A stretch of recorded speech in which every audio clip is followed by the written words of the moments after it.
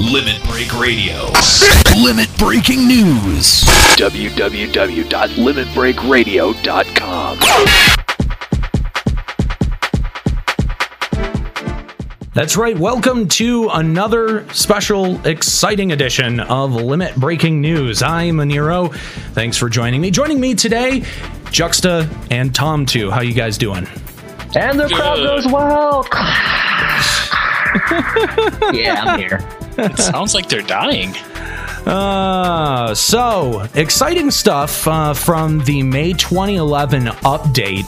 I don't know about I can only really speak for myself, but I was hoping for a little bit more as we were running up to this update, and Voidwatch seems to be exactly kind of what we thought it was going to be. So we'll get into all of that here on today's edition of Limit Breaking News. First of all, I'd like to thank all of our live listeners joining us on Gamer Escape Radio.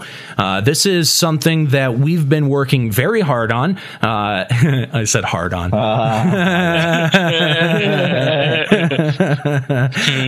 Penis. This is where the penis joke originated, wasn't it? The penis gag.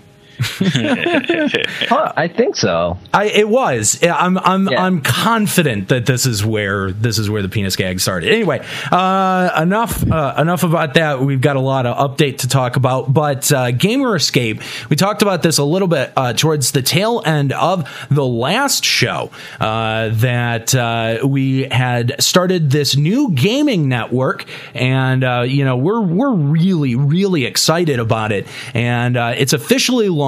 We've started to fill it up with content. There's a bunch of different subdomains you can check out. If you're a Final Fantasy XI fan, make sure to check out ffxi.gamerescape.com. It is the new wiki. It is the new wiki. There is no new one. It is the new. There is no reason for any other wiki. This is the new wiki. ffxi.gamerescape.com. Change all of your bookmarks and start contributing content. FFXIAH changed their bookmarks. They need to get up on the up and ups. They did. Additionally, Orzeapedia.com has now become FFXIV. There is a V in there. .gamerescape.com. That's for all of your Final Fantasy 14 needs. And we've also got radio.gamerescape.com. There's also a Wakfu site in there, but I don't really. If you're one of the 12 people that play that, you can go check that out. I don't know anything about Wakfu. I must admit that I know nothing about it, so I can't. It's like on a grid, and it's like you move around. I've heard it tactics. I've heard it compared to tactics a lot, actually. Mm-hmm. So I think you read like a book, like you can read books and like study, I guess, or something. Really? That's what I've been on for. I don't know. It was just a gif of these four people just flipping pages in a book. So oh, good. That's okay. I like its logo.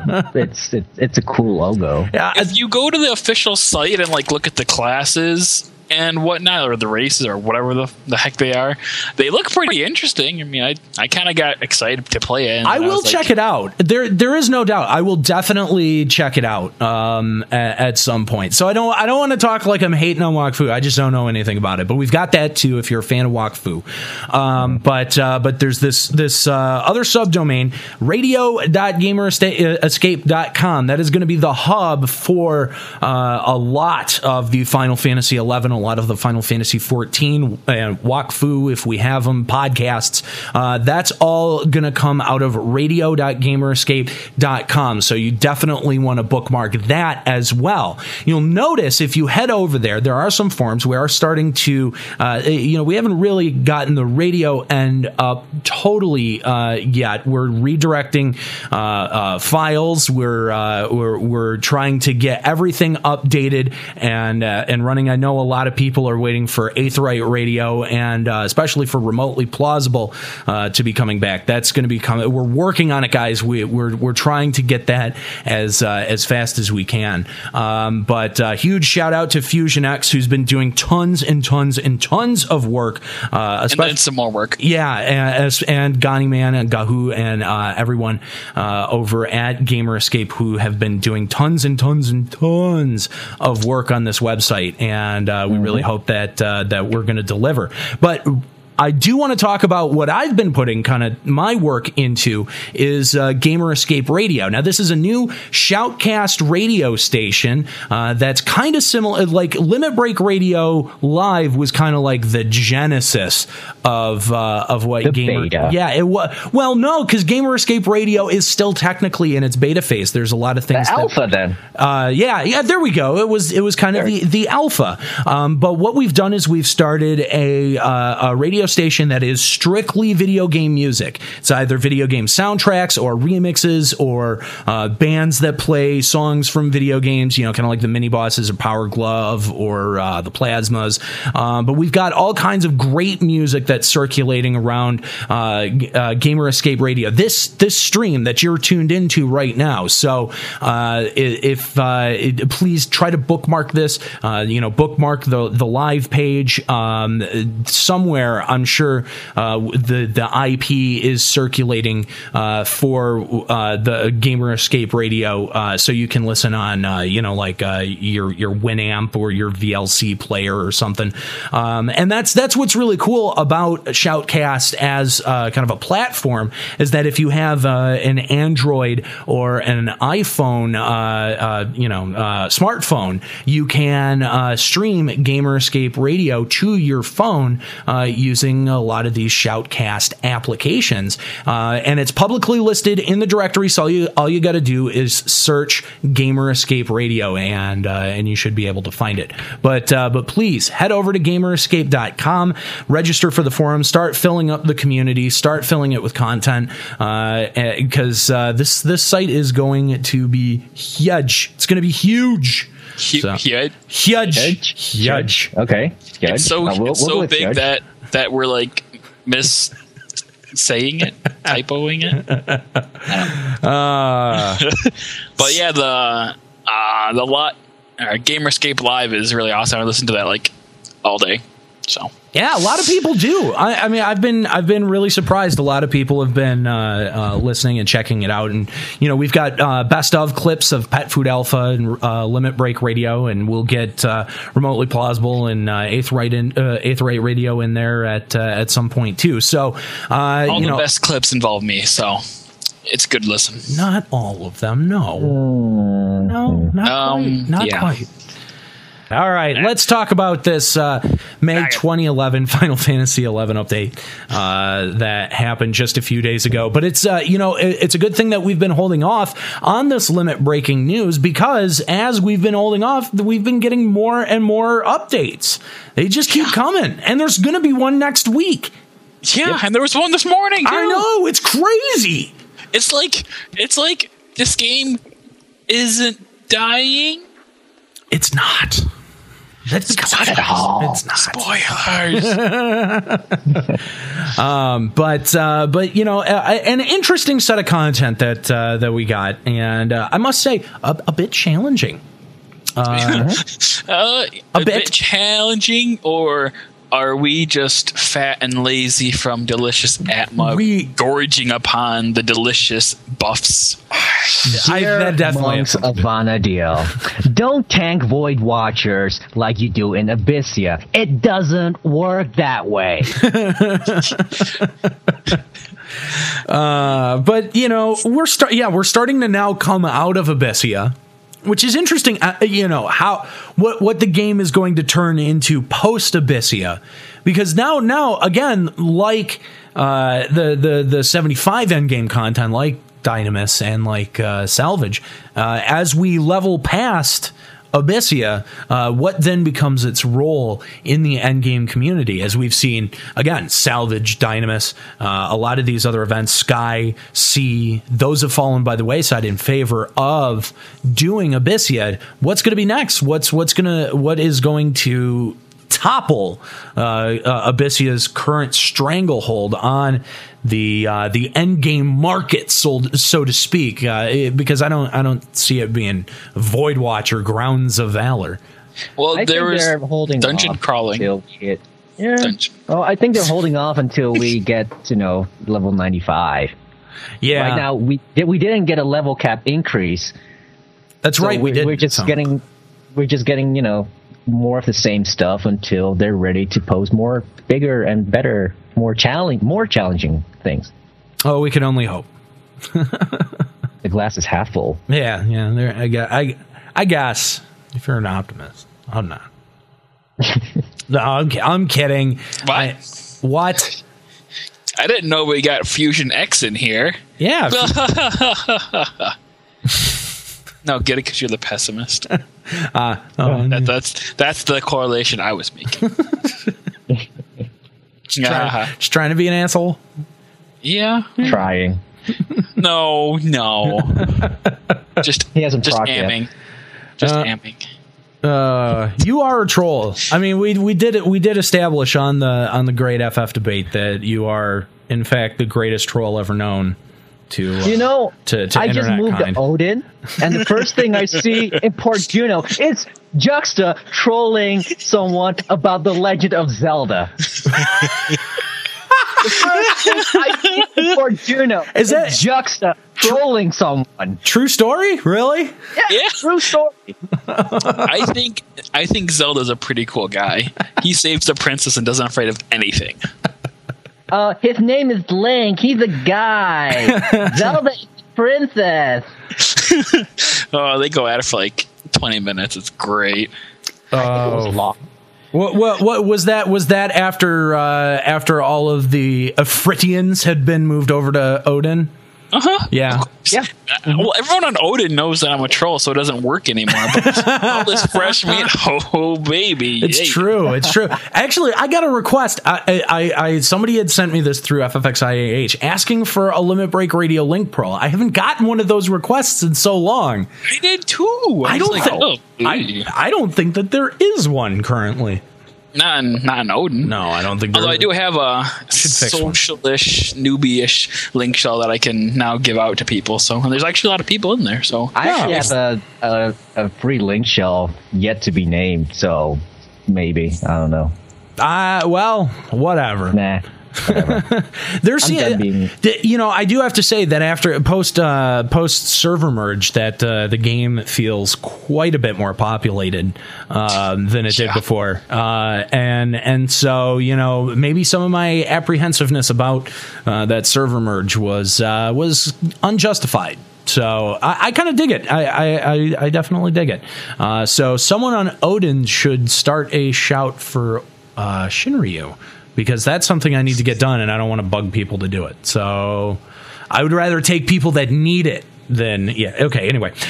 So let's talk about the May 2011 update here, starting off with Voidwatch. Now this is a brand new event that was obviously introduced with the update.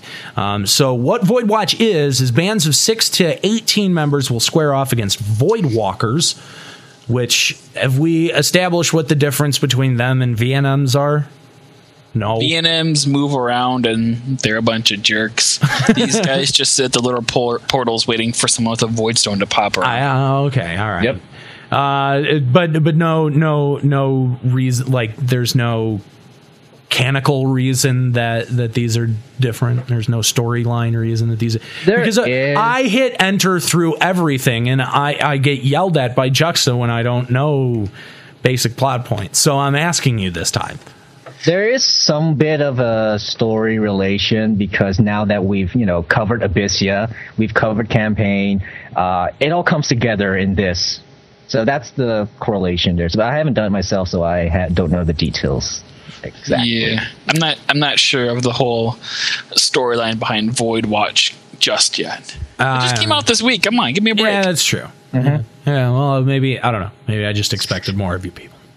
Well, people need to do it. You disappoint me. People need to do it for me and then tell me what it is, so then I can tell you and be above you.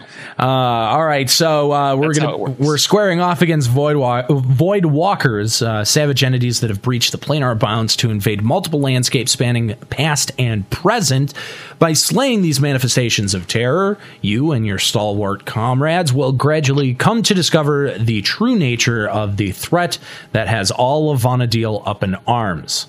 So as of May 9th, the version update introduces the first installment of this new challenge and readies 18 fields whereupon you will duel with dreaded Voidwalkers.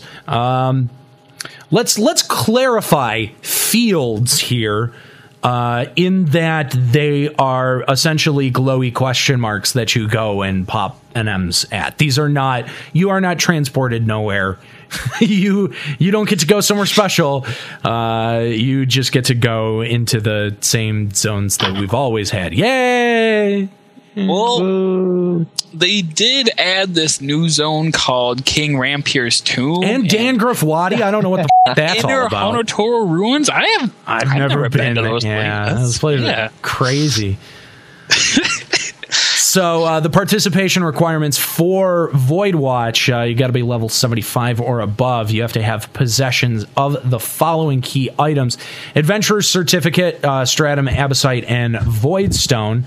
And you must be affiliated with one of the allied forces of Altana in the past. So, if I may interject, in today's update notice, that where they were going to have some additions and changes, they're going to add a new item that will be added to act as a substitute for the Voidstone.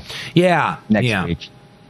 Okay. And you can obtain it through exchange with Conquest Points, Imperial Standing, and Allied Notes. Yeah. That is all. Cool. Well, good to know. So you can participate in more ops. We get more ops. Voidwatch ops are broken down into 3 distinct jurisdictions as follows. Of course, you've got the Sandoria, Bastok, and Windurst legs, and then stage 1 for Sandoria, you've got East Ronfair and also East Ronfair in the past. For stage 2, Ordell's Caves. For stage 3, Jugner Forest, either present or past. And stage 4, King Rampier's Tomb. For Bastok, North Gustaberg, and also in the past, Guskin Mines for Stage 2, Pashlow Marshlands in the present and past for Stage 3, and Dan Grafwadi for Stage 4. For Windurst, West Saruta Baruta, present and past for Stage 2, Maze of Shakrami for Stage 3, Marifatad Mountains, past and present, and for Stage 4, Outer Hora Toto Ruins. And the thing to keep in mind is that they have planned a lot of expansions to the Voidwatch system as it continues on throughout subsequent updates. So how this will continue, whether we'll see at some point a merging of all of these into a single line of NMs that then leads to, I don't know, maybe Gilgamesh. I don't know. Whoever that four-armed guy is, if he's not already. Four-armed guy. He's already in? Who is he? Somebody tell me. I don't know. King Rampier's Tomb. Well, but what's his name? Is he? No, it's Havagath. Oh, nothing special. Well, from what it's like ZNNs except in the conquest areas, the paths. You can see 3 specific paths, and they all come together, and there are different stages. And I'm pretty sure that at the end, you will have like 3 top NMs that will have each pop item for the next Pandemonium Warden-ish NM for Voidwalkers. That could be kind of interesting. I don't know. That's a system I see in it here. I could definitely see them continuing with it that way. Like that does seem to be some kind of natural progression. I would dig that if that's what they did. I don't know. I'd need to see. I do admittedly need to see way more of the system before making any kind of judgment. So, Moving on, the Stratum, Abysite, and Voidstone key items, obviously Voidstone's going to be changing, can be acquired by speaking with one of the Voidwatch officers posted at the following locations. And there's Southern Sandoria, Bastock Markets, Windurst Waters, those are all in the past, and also in the present as well. There's different locations for each of them. You can find out all of that info at ffxi.gamerescape.com. But if you're really curious, they're kind of near zone lines. That's what I've noticed. Yep. Stratum Abysite. The Stratum Abysites permit key items need only be obtained once. There exist 3 types, each corresponding to jurisdiction as follows. The Crimson Stratum Abysite is for Sandoria, the Indigo for Bastock, and Jade for Windurst. And as for Void Stones, it seems like this is changing, but these magic stones first used across all jurisdictions. Information regarding Voidstone and stock insurance will be confirmed by speaking with a Voidwatch officer NPC. Again, that seems to be changing slightly, so keep that in mind. So undertaking Voidwatch ops. Voidwatch officer NPCs will assign you an operation based on your current progress, after which you must make your way to the designated operation site. Players may choose to utilize the teleportation service offered nearby at the Amatrice Refiner NPC in exchange for Crewer. It seems like Crewer used for more than a few things in this new Voidwatch system, which is good because you don't have to spend time winning battles to get new arbitrary points to spend somewhere else. It's good that they're kind of letting that carry over, at least in the initial stage here. To battle Voidwalkers, each Voidwatch operation takes place at one of 3 predetermined planar rifts, weak points in the fabric of space. Enemy strength and spoils obtainable will be affected by the choice of rift. To spawn a Voidwalker and initiate battle, simply examine a planar rift while in possession of the requisite key items. Combatants have 30 minutes to dispatch their foe, after which time the Voidwalker will disappear and the operation will be deemed a failure. A single Voidstone will be expended for all those who possess one, and not only the character who initiated the battle. While those without Voidstone can still participate, their rewards will be limited to experience points and Crewer. The Voidwatch status will be bestowed upon players during for the duration of a Voidwatch operation. Players will be unable to benefit from effects of Signet and Sigil during this time. That's also the way you get to the higher level stages is by leveling up your strata, and you do not need to expend a Voidstone to level it up.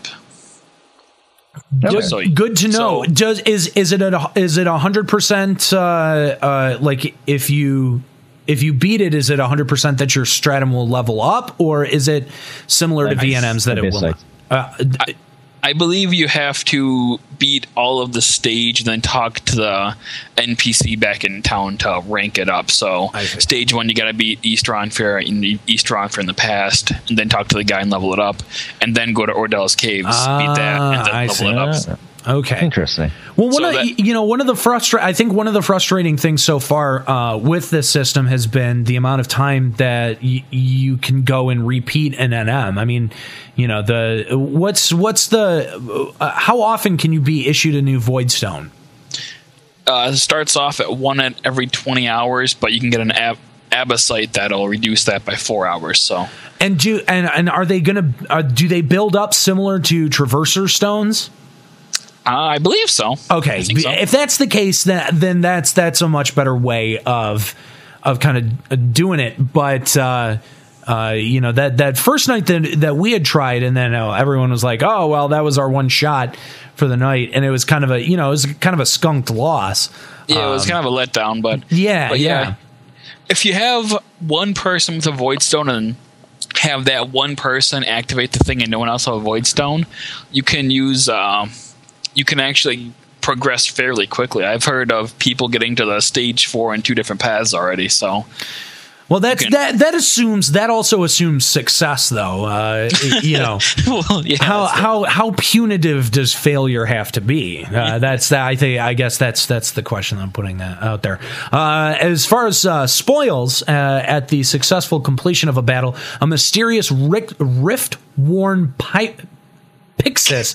Wow. Riftworn PyRxis. That is a mouthful. Will manifest from the planar rift and remain for 3 minutes. All combatants may examine the PyRxis. That is an odd term for a chest, I have to say. PyRxis. Yeah, why don't they just say chest? I don't know. The contents of which may differ for each person. Players can improve both the quantity and quality of their spoils as well. Huh?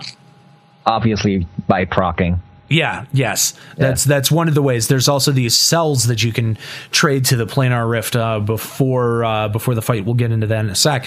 The quality of the spoils as well is obtain rare amatrice at the pre-op. What is and the pre-opt key item manipulating spectral alignment values as outlined below.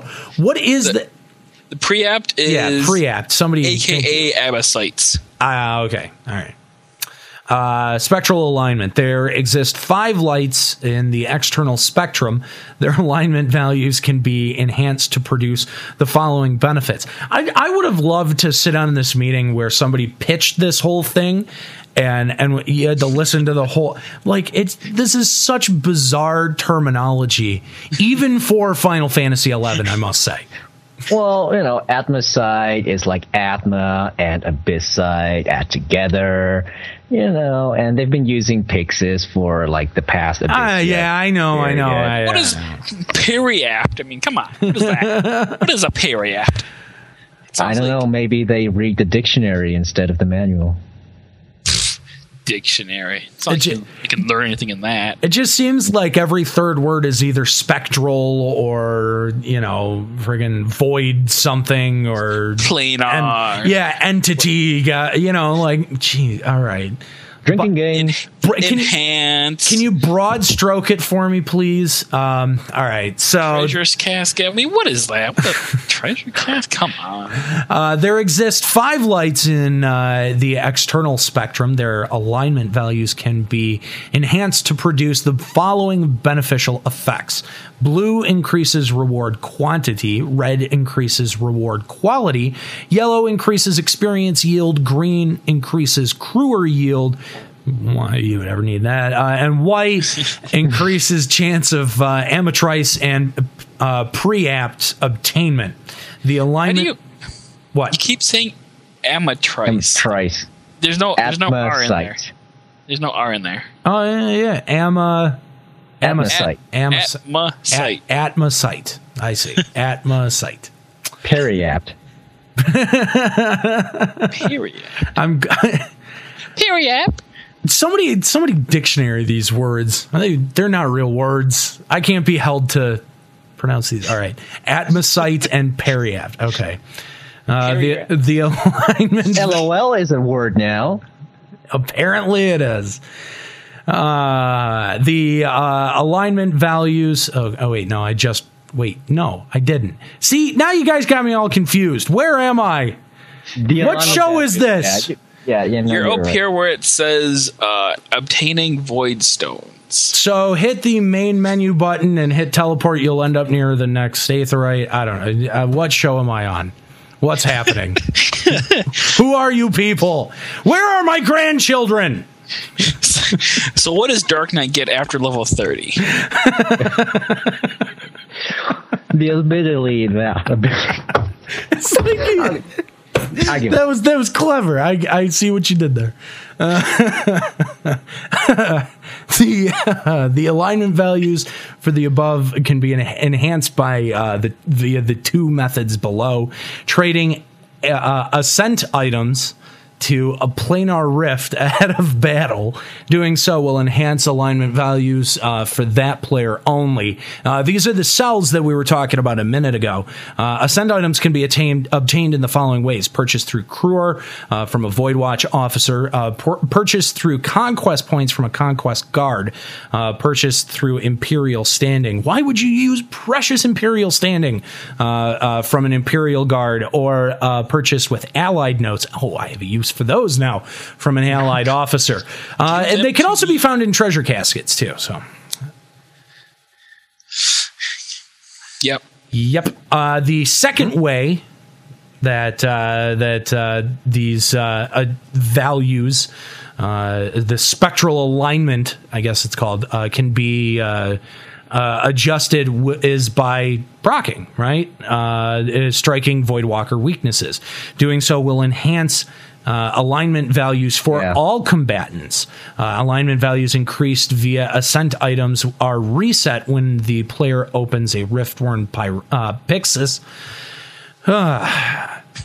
Alignment values are increased. I put R's in things that do not have R's. I've noticed that. Alignment values are increased by striking enemy regresses. Renemy. Thank you, Scooby-Doo. Alignment for those of us that don't speak Scooby-Doo, alignment values increased by striking enemy weaknesses are reflected in Pyxis content and reset at the end of the battle. Enhanced values will not benefit combatants who did not expend a Void Stone at the commencement of the battle. In this case, the portion of alignment enhanced via ascent items will be carried over. Wow. A lot to That's a lot of little sub notes for describing a 10-word sentence for real. So no, but here's my question: are we looking at the same procs on these NMs as we are inside Abyssia? No, it's a different. So it's a different set of spells, different set of weapon skills. What job abilities? What are we talking here? Pretty much anything. When I was on Red Mage, I was casting on it. It said Wyvern breath things. It was weak to. So, and then I think I heard a fucking Beastmaster being able to proc on these things. It is literally anything and everything. That's interesting. Opening up the spectrum for procking a little bit more. And job ability. Somebody said that they procced with Provoke? Someone in Dynamis. Oh, in Dynamis. Okay. We'll get to that later. But the picture right here has a little monk using Chi Blast on it, and it's procking. But I've got to wonder if old triggers, the old triggers that you would try in Abyssia. I have to wonder if maybe those might rage the NM in some way. I don't know. Just kind of tossing that out there. Might have been. I don't know, but when you proc, it's not like Abyssia procking where it like locks the enemy or cancels their spell casting or whatever. It's just the exclamations.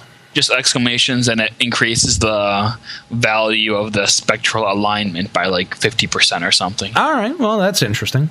And I guess the idea is to get like to 350% or some such. Gotcha. So Atmosite and Preapt. So let's start with Atmosite. By infusing yourself with Atmosite using a specific key item, it's possible to enhance your fighting prowess during Voidwatch ops. Furthermore, Atmosite, there we go. Atmosite can be upgraded in stages by enriching it with Kruor. Detailed information on infusion, purging, and enrichment of Atmosite can be obtained via the Atmosite Refiner NPCs and the Planar Rifts.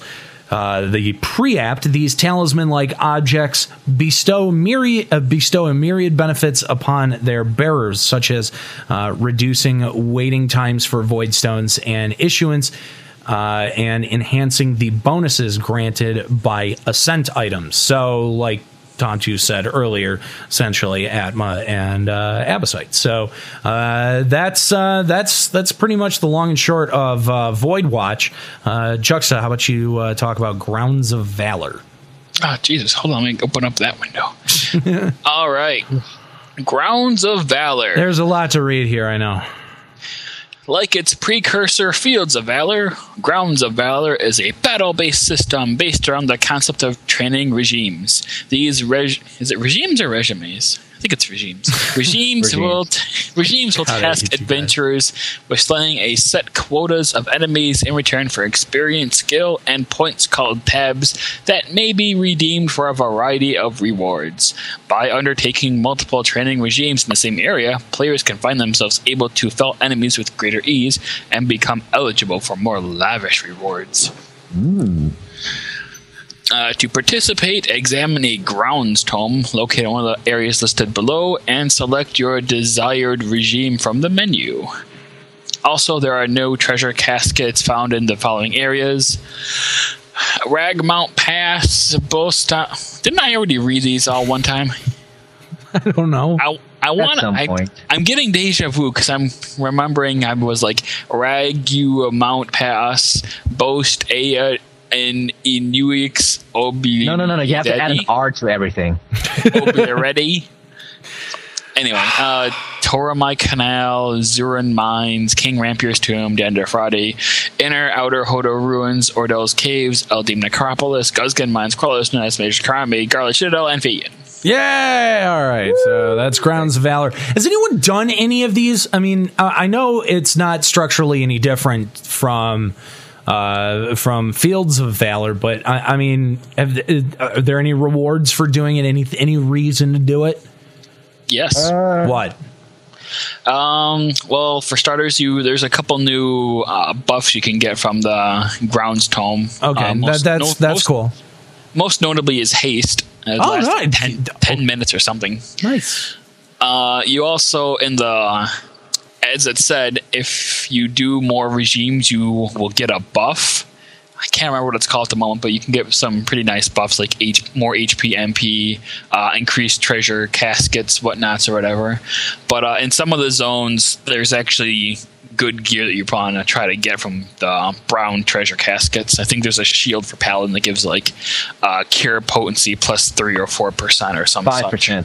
5%. There you go. So that's pretty cool. It's there's some reasons to do it, and there's they also have lower level Grounds of Valor for like the noobs that are going into Inner Horototo Ruins that are like level 14 or whatever.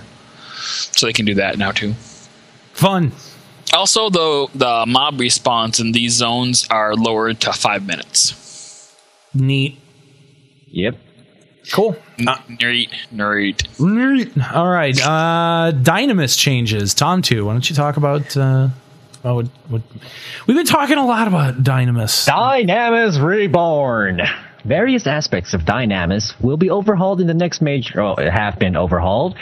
In the applicable areas, Dynamis, Sandoria, Bastog Winders, Juno, Bucidine, and Zarkabard. Basically, everything except the Dreamlands Dynamis zones. Can I just mention again for a second? We said this on the last episode of Limit Break Radio, but the whole way that Square Enix has changed the Play Online announcements for update details has really kind of changed the way that we have to format the show, and especially when it comes to limit breaking news, because when they edit these posts, a lot of it doesn't get changed into the past tense, stuff like that. They just kind of add to the post as they go, which is fine, except when you read it out loud, it makes us seem silly. So it's fine, but we need you to stop this, Square Enix, for us. Yeah, really, because you were our copywriters before this, and we shouldn't have much. We shouldn't have to change. We shouldn't have to work so damn much. Damn it! I don't get paid enough for this. We really damn don't. It. You get paid? No, we do. You don't. No, we get paid for e-cred. Yeah. I'm e-famous. Gotta go make a YouTube channel now.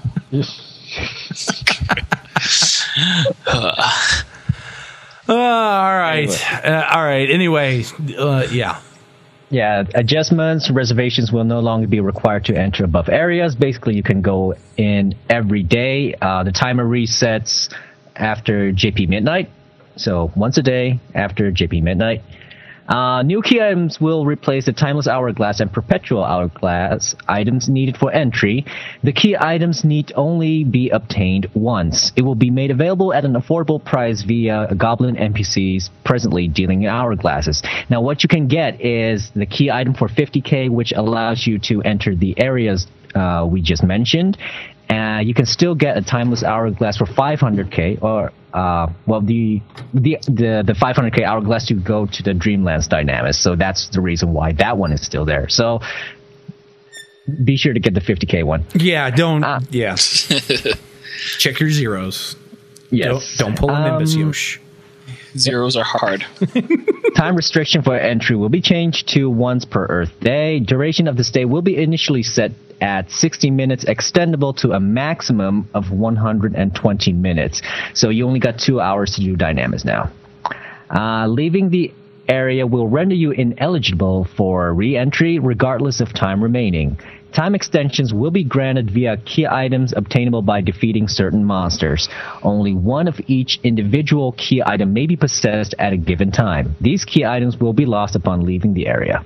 Monster distribution will receive drastic revisions. Standard monsters will respawn at set time intervals after being defeated. They respawn really, really fast. Really? Yeah. Yeah, it's like Abyssia fast.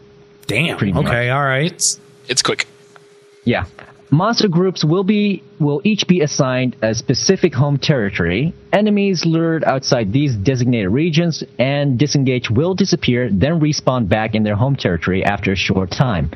Trigger items will be introduced as a new spawn condition for certain notorious monsters, such as the Dynamis Lord and the Attestation NMs. Those are pop now. Battling Attestation and Fragment Yielding NMs, the format will change to standard battles in which a maximum of 18 players will face a single foe. These NMs will no longer use Warp. Battling Boss NMs. Battles will be conducted in confrontation format with a maximum of 18 players able to participate. Confrontation is a unique battle format in which the combatants are isolated from all non-alliance players and monsters for the duration of the battle. Key items obtained from boss monsters will be awarded to all alliance members. Monster claim and item drops will work the same way as in regular fields and dungeons. Monsters will yield experience points, excluding certain NMs. Treasure, there are no plans to change the drop rate of relic equipment. Along with the reduction of entry time restriction, the amount of ancient currency earned per session will be lowered. Overall, this change should increase the ancient currency distributed across the world. A comment about the ancient currency where it used to rain single currency. It's really, really, really rare now. It depends. You have to proc on the normal mobs now to get currency to drop. Yeah, otherwise you just get really, really low drop rates. Yeah. So when you guys are saying procking, you're talking about like similar to Abyssia procking, where you perform some kind of action, whether it be a job ability or a spell, and there's the exclamation points that come up above the head, right? That's what you're talking about. Okay. Yes. All right. So they've now added that to Dynamis on regular mobs. Okay. That's really interesting. You guys have both been in. I'm not a fan of Dynamis. I wasn't before, and I can't say this really, makes me terribly enamored with the event, and makes me want to go do more. Well, what do you guys think about the changes to making it essentially Abyssia Dynamis?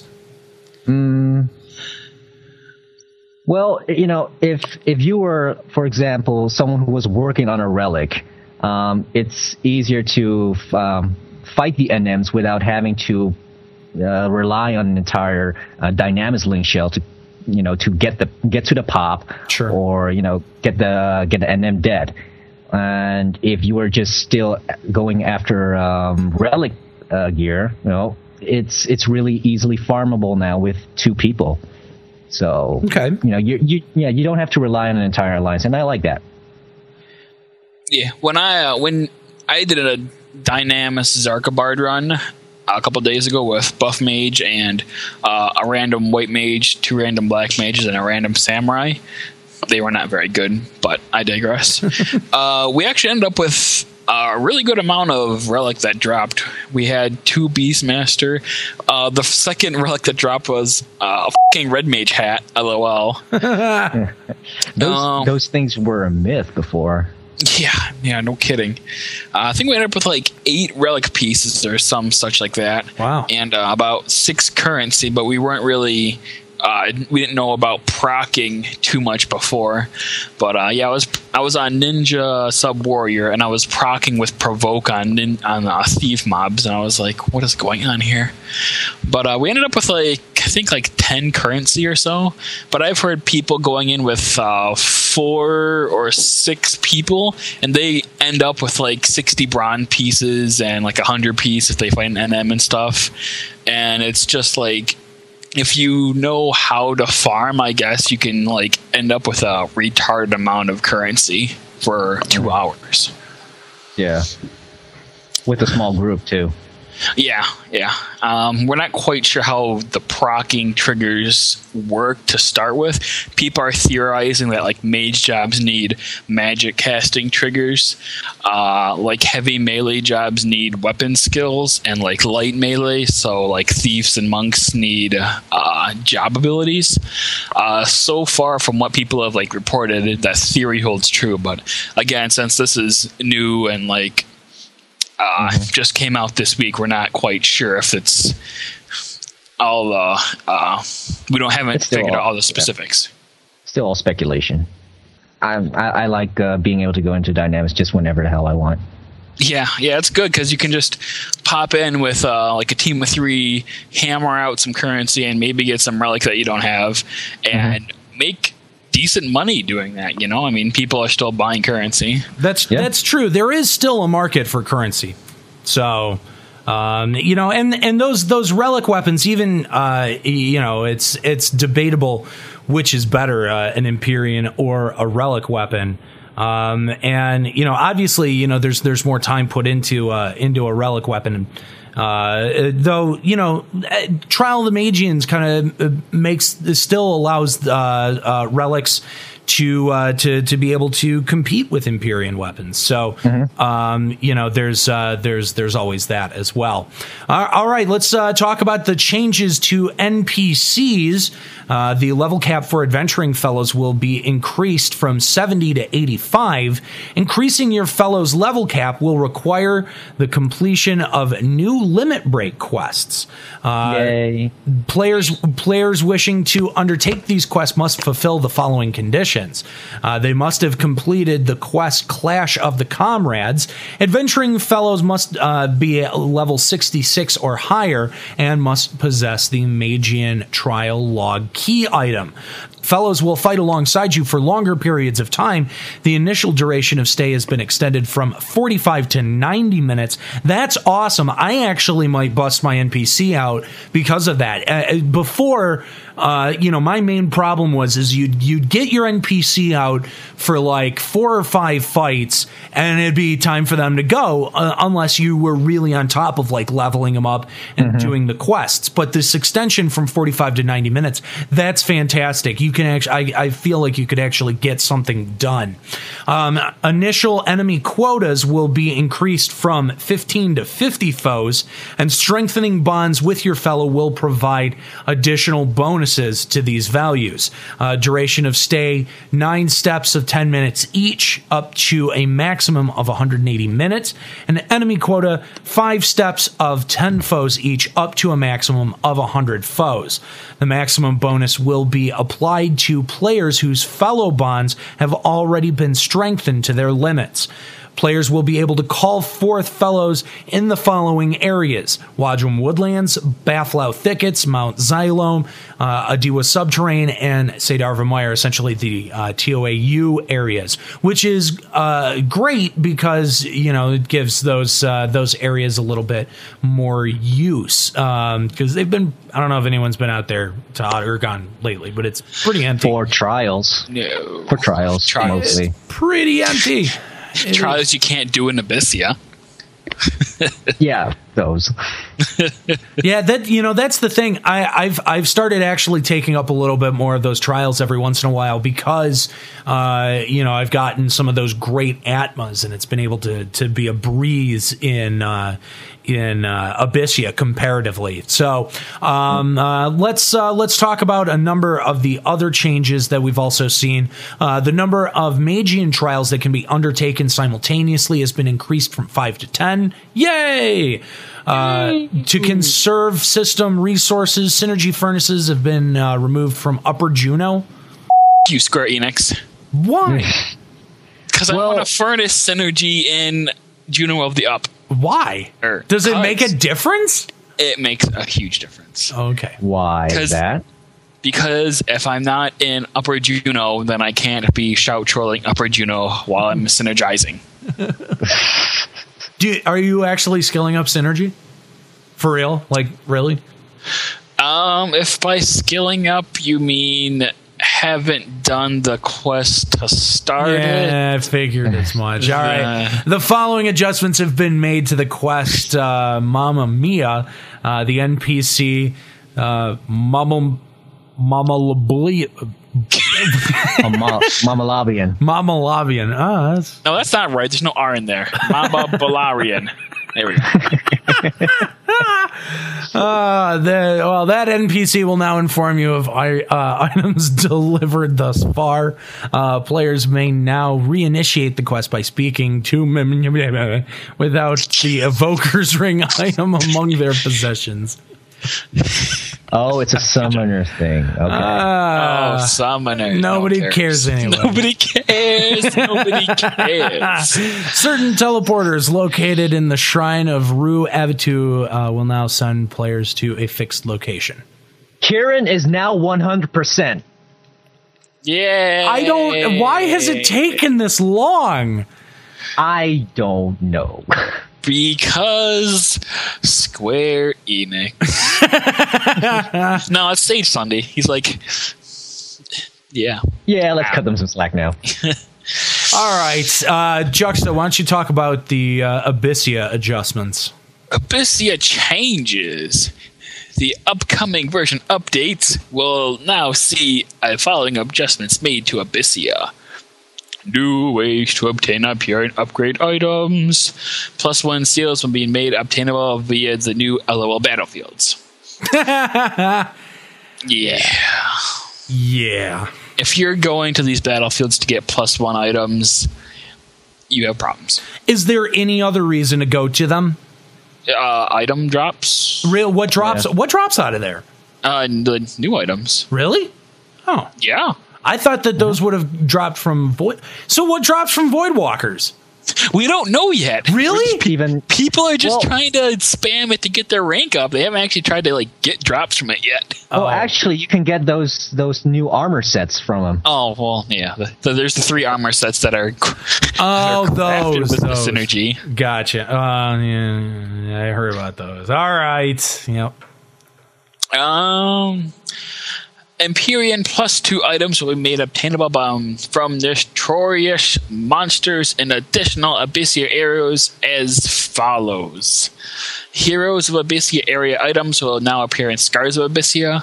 Scars of Abyssia area items will appear in Visions of Abyssia. Again, an interesting change.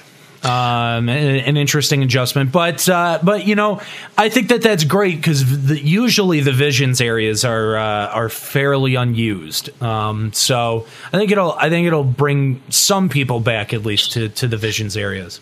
It makes people who are like upgrading Mazamoons and are having trouble with Kara, Bose, and getting people to come who have been on that trial for so very long. And those people will have easier times because random people will come with them for a chance at a +2 item drop.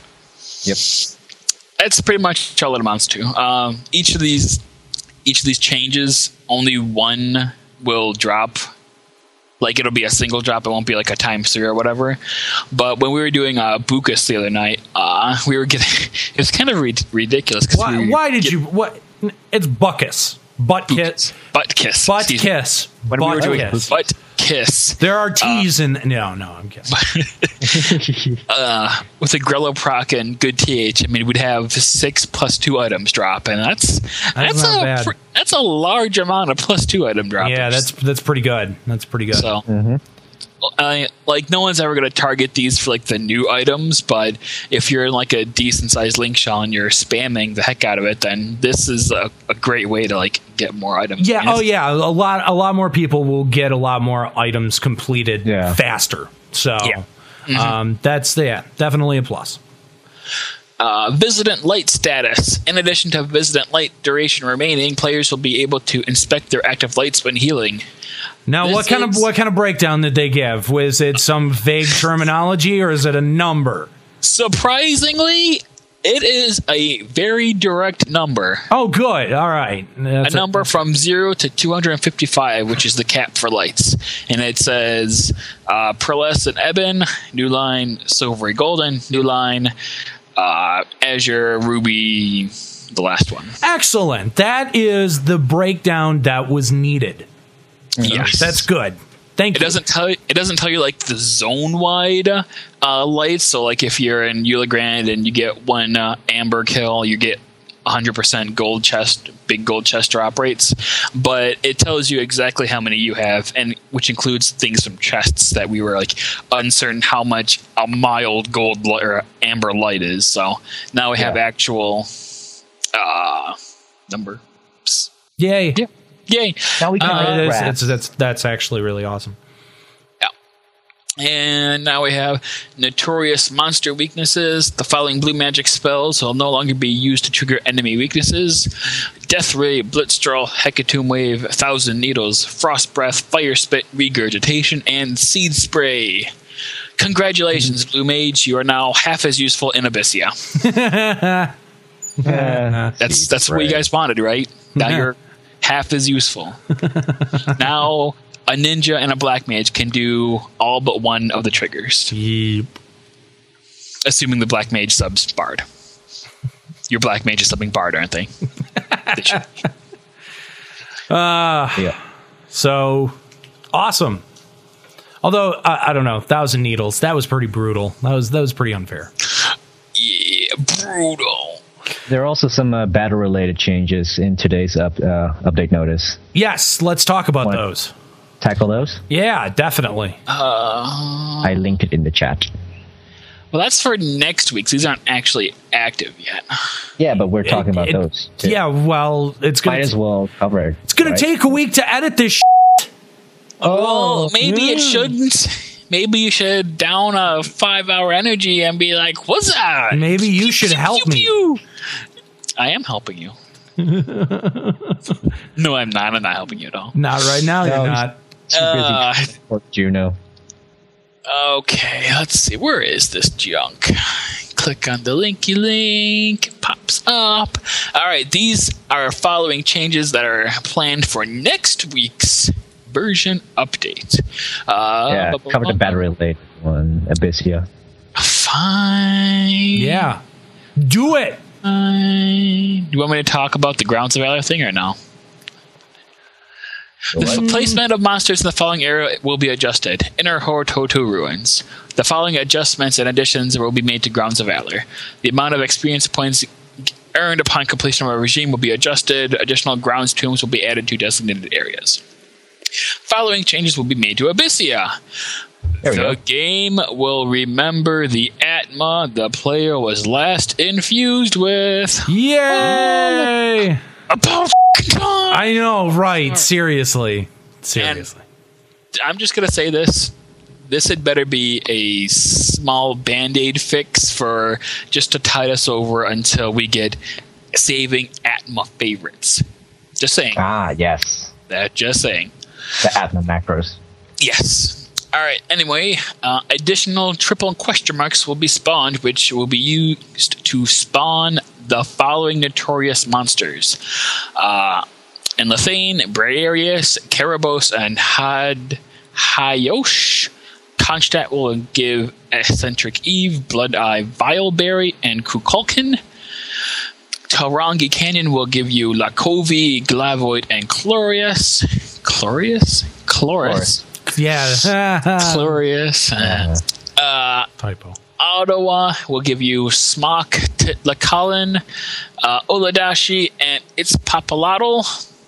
Mizero Coast will be Karin, Karoin, Amhaluk, Sobek, Ironclad Pulverizer, Von Curl, Buttkiss, Sedna, Durin, Karkadan.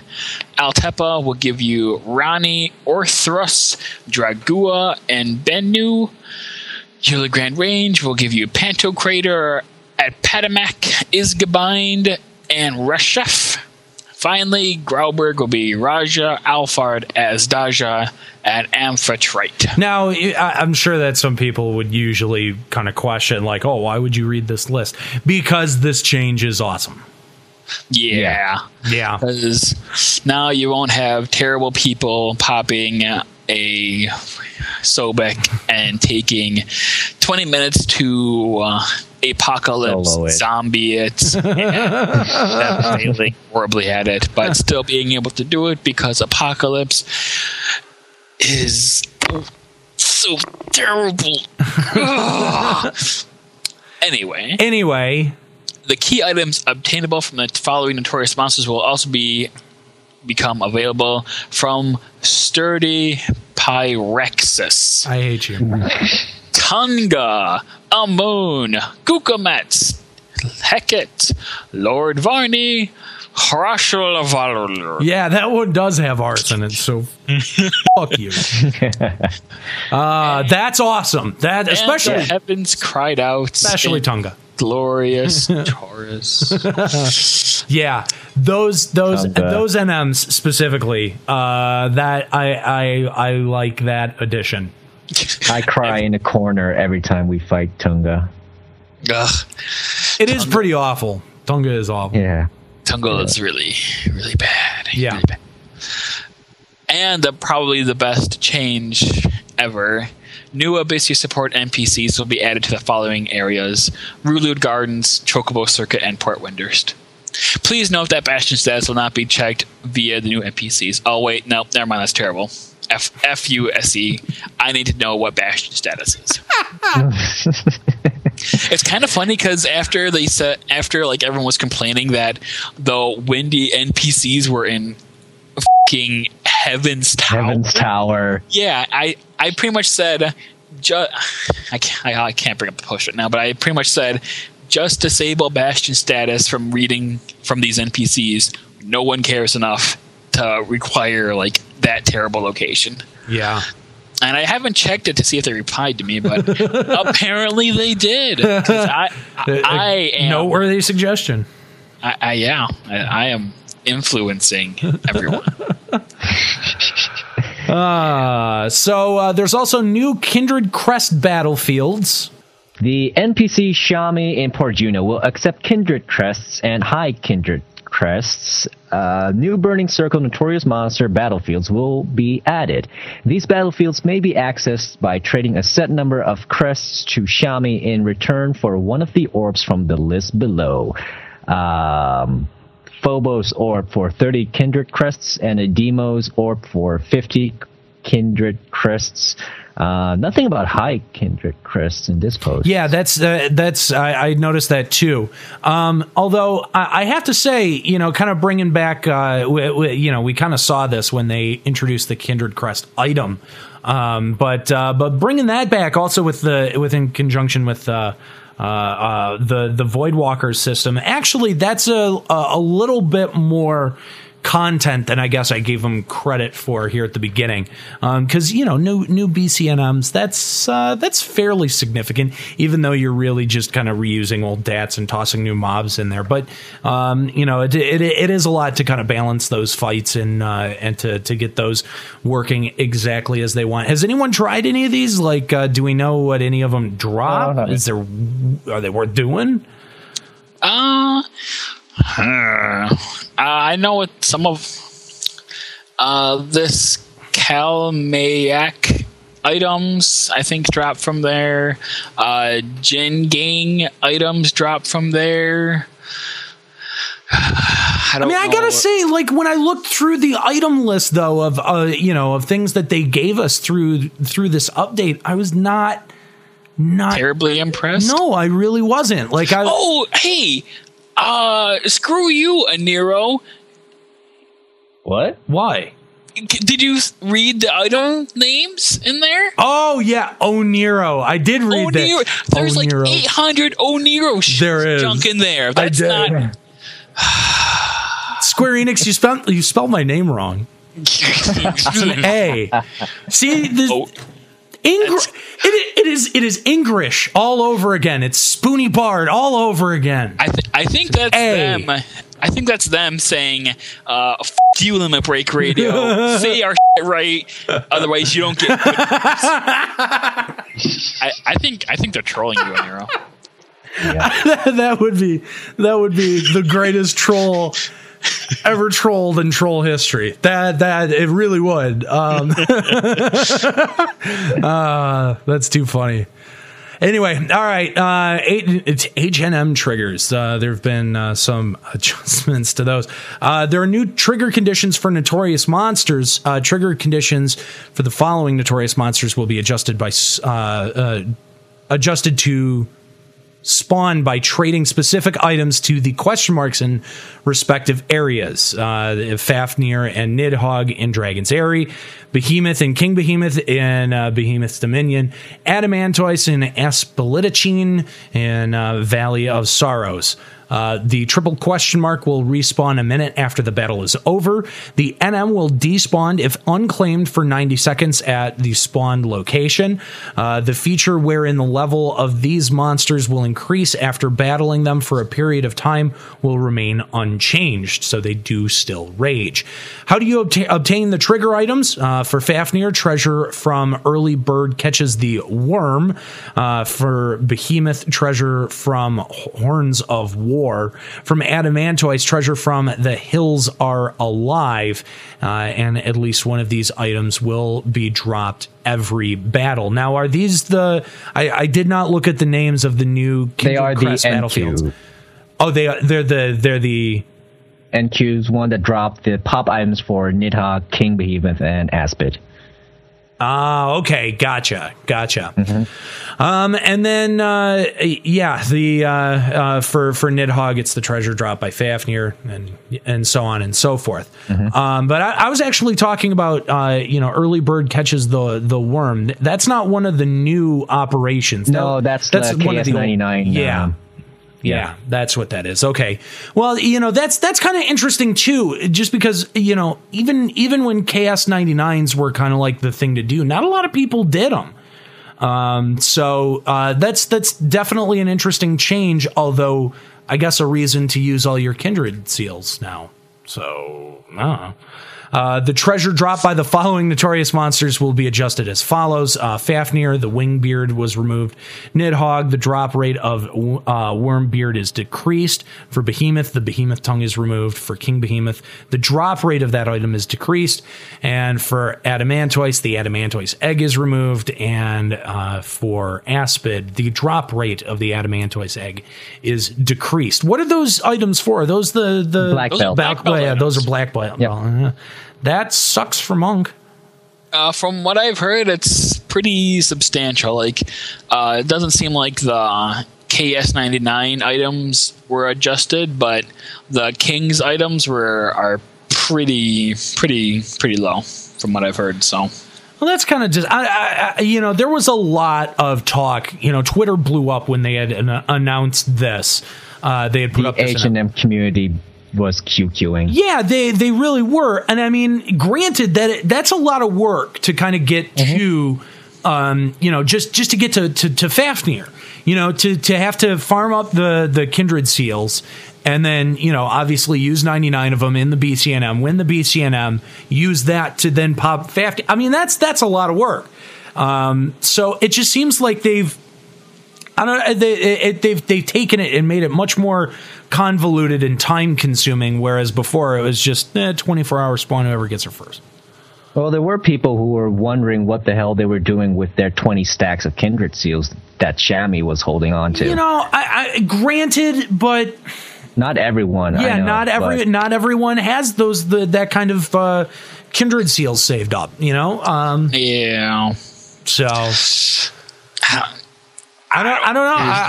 I still don't know. I mean, I like how they made HNMs poppable. Like that change I like. It's just the kindred seal and having to do the Chaos 99 beforehand. Maybe not Chaos 99, maybe Chaos 50. I don't know. I don't know what would make that a little less. I mean, it seems like they've increased the barriers for entry instead of decreased them. Yeah, they should.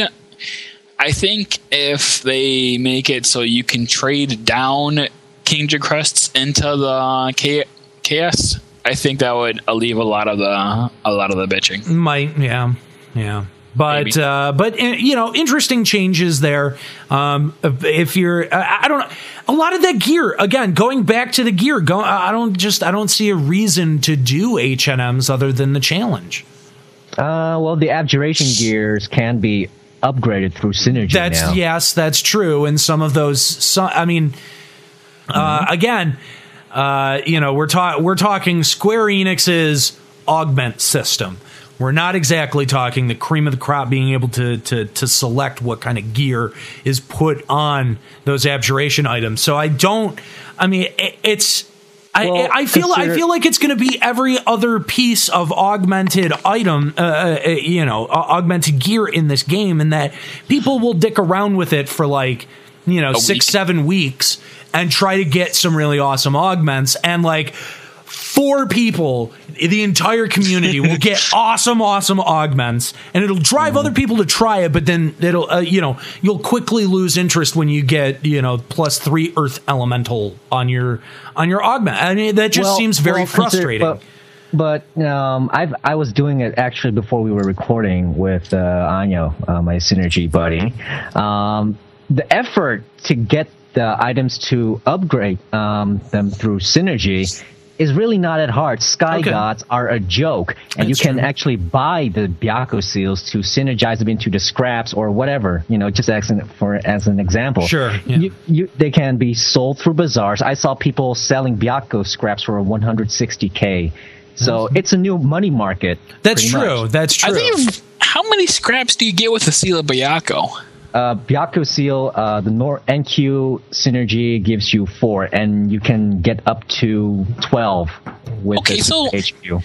So there's no way these scraps of Byakko are worth 160K. There's no way. They're just cashing in right now. Yeah, okay. But you can constantly redo and remove augments. So if you have the money to burn or the time to kill those Sky Gods over and over, you can potentially get a pretty decent Byakko Saidate out of it, for example. I don't know. There needs to be some way to be able to predict or control the augments that you're going to get. What's wrong with having the list of augments the way you did with the 3 stupid add-ons and just choosing what you want to do? Yeah, there's that. I mean, I don't know. I can't figure out what the motivation behind that decision necessarily was. Because the community, if you could choose the augments, people would be pretty done with getting the augments they want pretty fast, and no one will be doing this. That's true, but I mean, really, do you have to make an event that forces you to repeat the event from the start? You know what I mean? It just seems like there is way more that has to go into augmenting, some of these sky pieces, than it would take to get my +2 items, my AF3 items, and upgrade them all the way. And I at least I know what I'm getting at the end of it. If I have no idea what I'm going to get by the end of the synergy process, all that gil that I just dumped on that idiot that's selling him for 100 and whatever K, that seems to get wasted, because those items are consumed once the augment is placed on the item, correct? Yeah, the scraps are gone. They're consumed. But consider this: you could also be spending that amount of money paying someone to solo an NM in Abyssea for you, like pay 200K for whatever +2 item. It's the same concept, isn't it? It is, and it's not the bizarrable quality. It's the fundamental nature of the random augment system that I take that I get very frustrated with. You know what I mean? It's that there is nothing either that we can do or that we know about that can affect the augment process. There's no, it's not like with these new Voidwalker NMs where you can trade these cells and it'll affect the possible outcome, whether it be drops or, quality, quantity, whatever. If there were items that I could pump into my synergy furnace to prepare it for, let's say, melee specific augments, then that would be an improvement on the system. I'm not saying that, there needs to be a list that we choose from, because I think that would take the system too far the other way. But having some clearly defined gameplay elements or crafting elements that will affect the outcome of the augments, I think that's kind of like the direct. If I may interject, kind of like the Fey weapons, where if you go to Grauberg, you can get, there's a chance you'll be getting these ox. You kind of get the same with that right now. If you want to. And to be fair, there hasn't been a whole lot of time, to figure this out. I'm pretty sure it's a similar system, because when you trade a Suzaku Sealed, which is fire, that may increase the strength added to it or whatever, stuff like that. I think they just have to figure it out, what augments you can get potentially. That's definitely part of it, and I think maybe a little bit of clarity from Square Enix on this point would be very helpful, because I feel they Square Enix in the past have been purposefully obtuse about things like absolute virtue and these crafting myths, like does direction the direction you face while crafting have an influence on the success or failure of your craft, or are you going to get a +1 or +2 out of all of that. I would just like some clarity, I think, on this topic. What Saber is saying in the chat right now is that you can deny the augment before it consumes the scrap before you finish the synergy. Oh, can you? Yeah. Well, why, Fusion X? Why would you have taken that augment?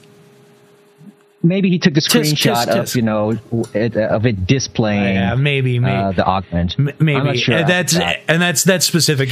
Just to let the listeners in, Fusion X had received a pretty crappy augment on what was it, his Byaku's Hayadate that he had a bunch of crappy. Yeah.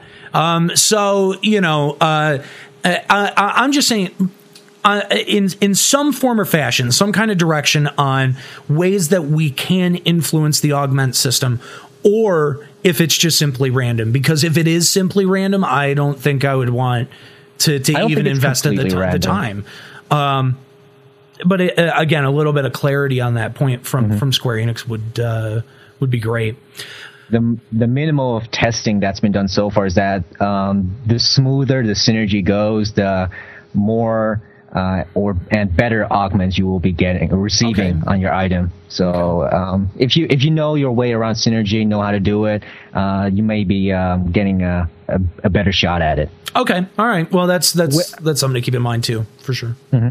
with that said, the synergizing the scraps actually requires a little bit of synergy level, but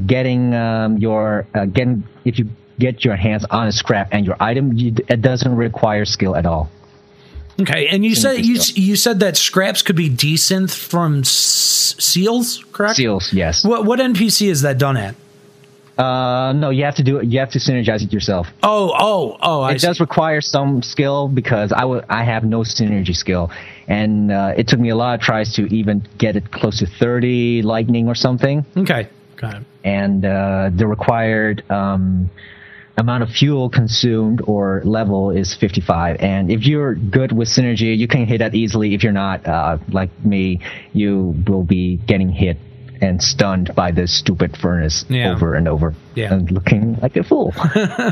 Well, it'll be interesting. I do want to keep a close eye on the augments that end up coming out, because and maybe I'm just kind of taking some of my bitterness or angst from past randomized augment system, as in Fields of Valor and stuff like that. If that kind of randomized system was applied here, I think it would be not only counterproductive, but I think it would also be kind of unfair too. So I'm very interested in what variables will end up affecting the augments that you can apply to some of these older items. Because you said that you had gotten a Byaku's Hayadate earlier. What was the augment that you had got on it? After bit +2 twice and resist blind +2, I got a critical hit rate +3%, which is great on that piece.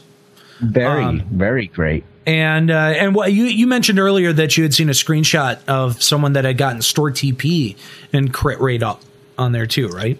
Yeah, that was actually in the thread that Fusion had on the Gamer Escape forums. Okay. So there can be some really interesting augments that come out of these. So definitely something to keep an eye on. It might fill up Sky with some people.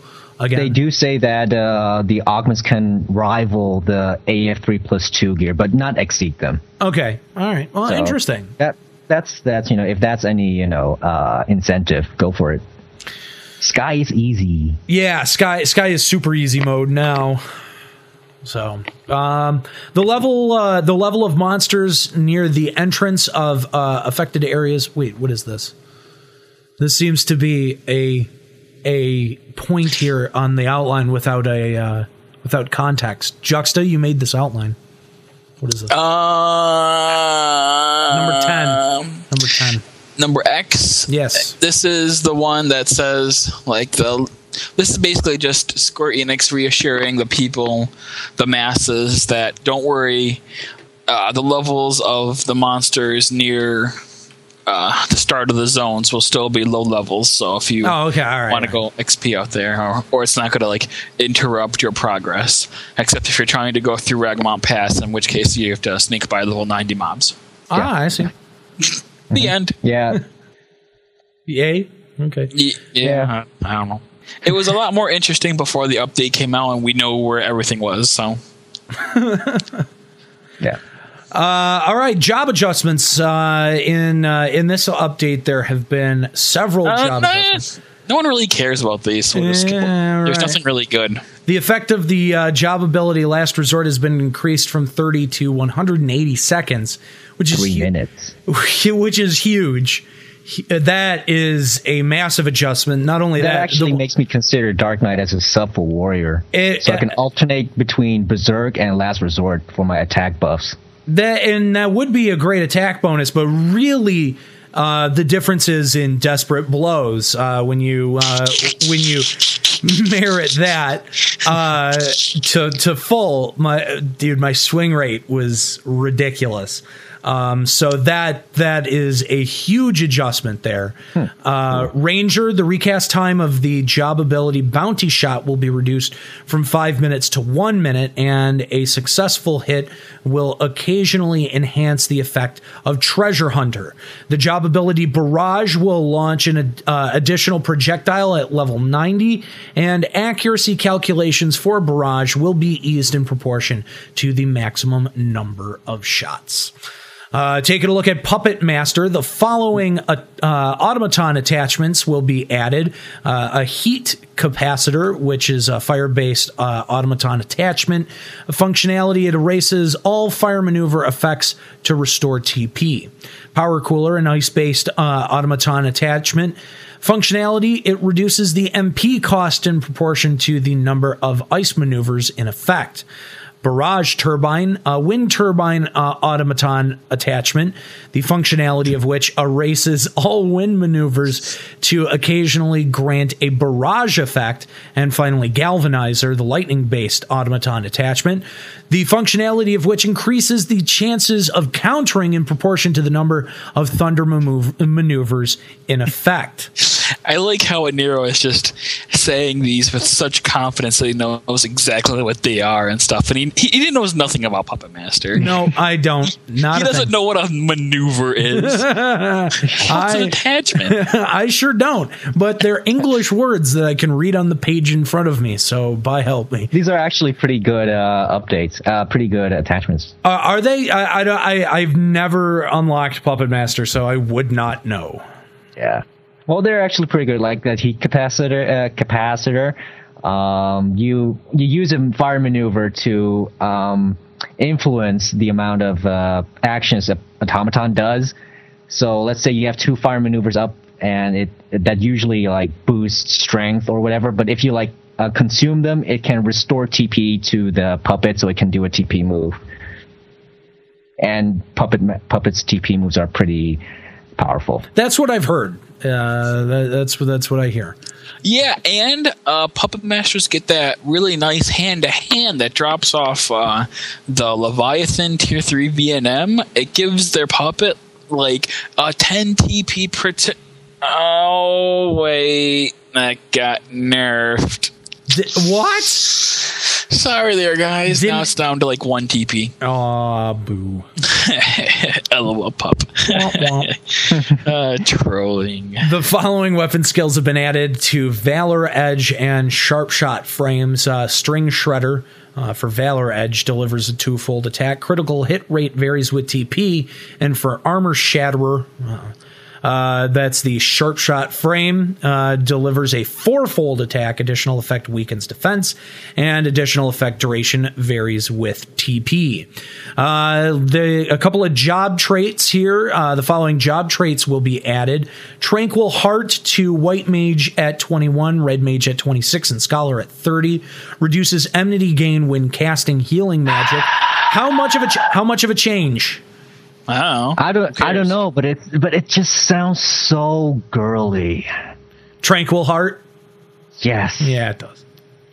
Did they I'm sorry, your heart is full of turmoil, but mine is full of tranquilizers.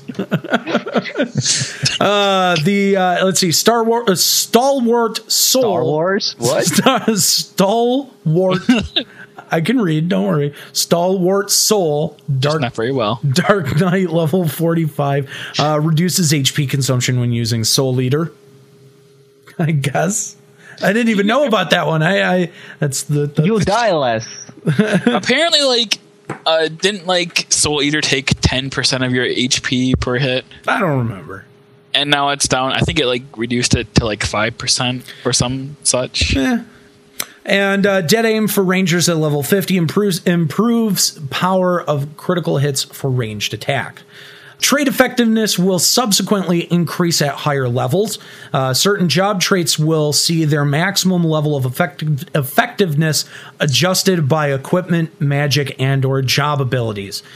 And other. This was actually pretty big. This changed the crit hit damage from 50% to 100%. So now, crit hit weapon skill users in Abyssia are OMG splooging because they're doing big damage. Nice. Now. Neat. Also, this removed the 50% fast cast cap for mages. So now I actually have to find fast cast on Reg Mage again. LOL. I can't cap with just Relic Body and AF Hat. Nerf. W. Other adjustments. Vitality will play a role in calculating damage taken from critical hits. Experience points penalties when KO'd will be eased for characters level 75 and below.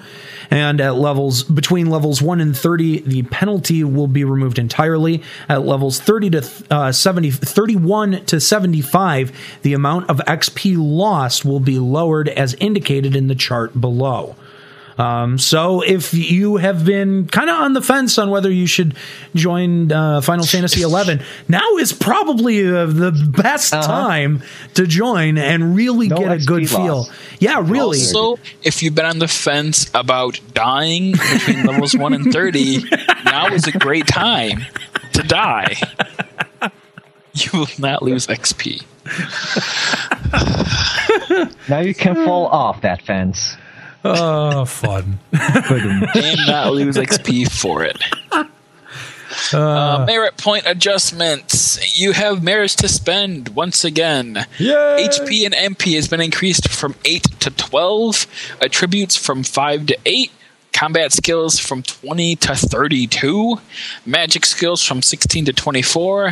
And others from 8 to 10. And in addition, the maximum number of upgrades by ability, you can increase HP and MP to 12 if you want. Your attributes from 5 to 8 if you want, and your others from 4 to 5. That means your combat skills will still be capped at 8, as well as your magical skills at 8 as well. Let's see here. The effects of the following job abilities have been adjusted. Divine Caress, Saboteur, Spur, Tenuto, Mana Seed, Afflux, Striking Flourish, Perpetuance, and Immanence. I believe this is just an animation change. I know it's for Saboteur. They have an animation change. Oh, okay. I'm not positive on everything else, but I'm sure that's all it is.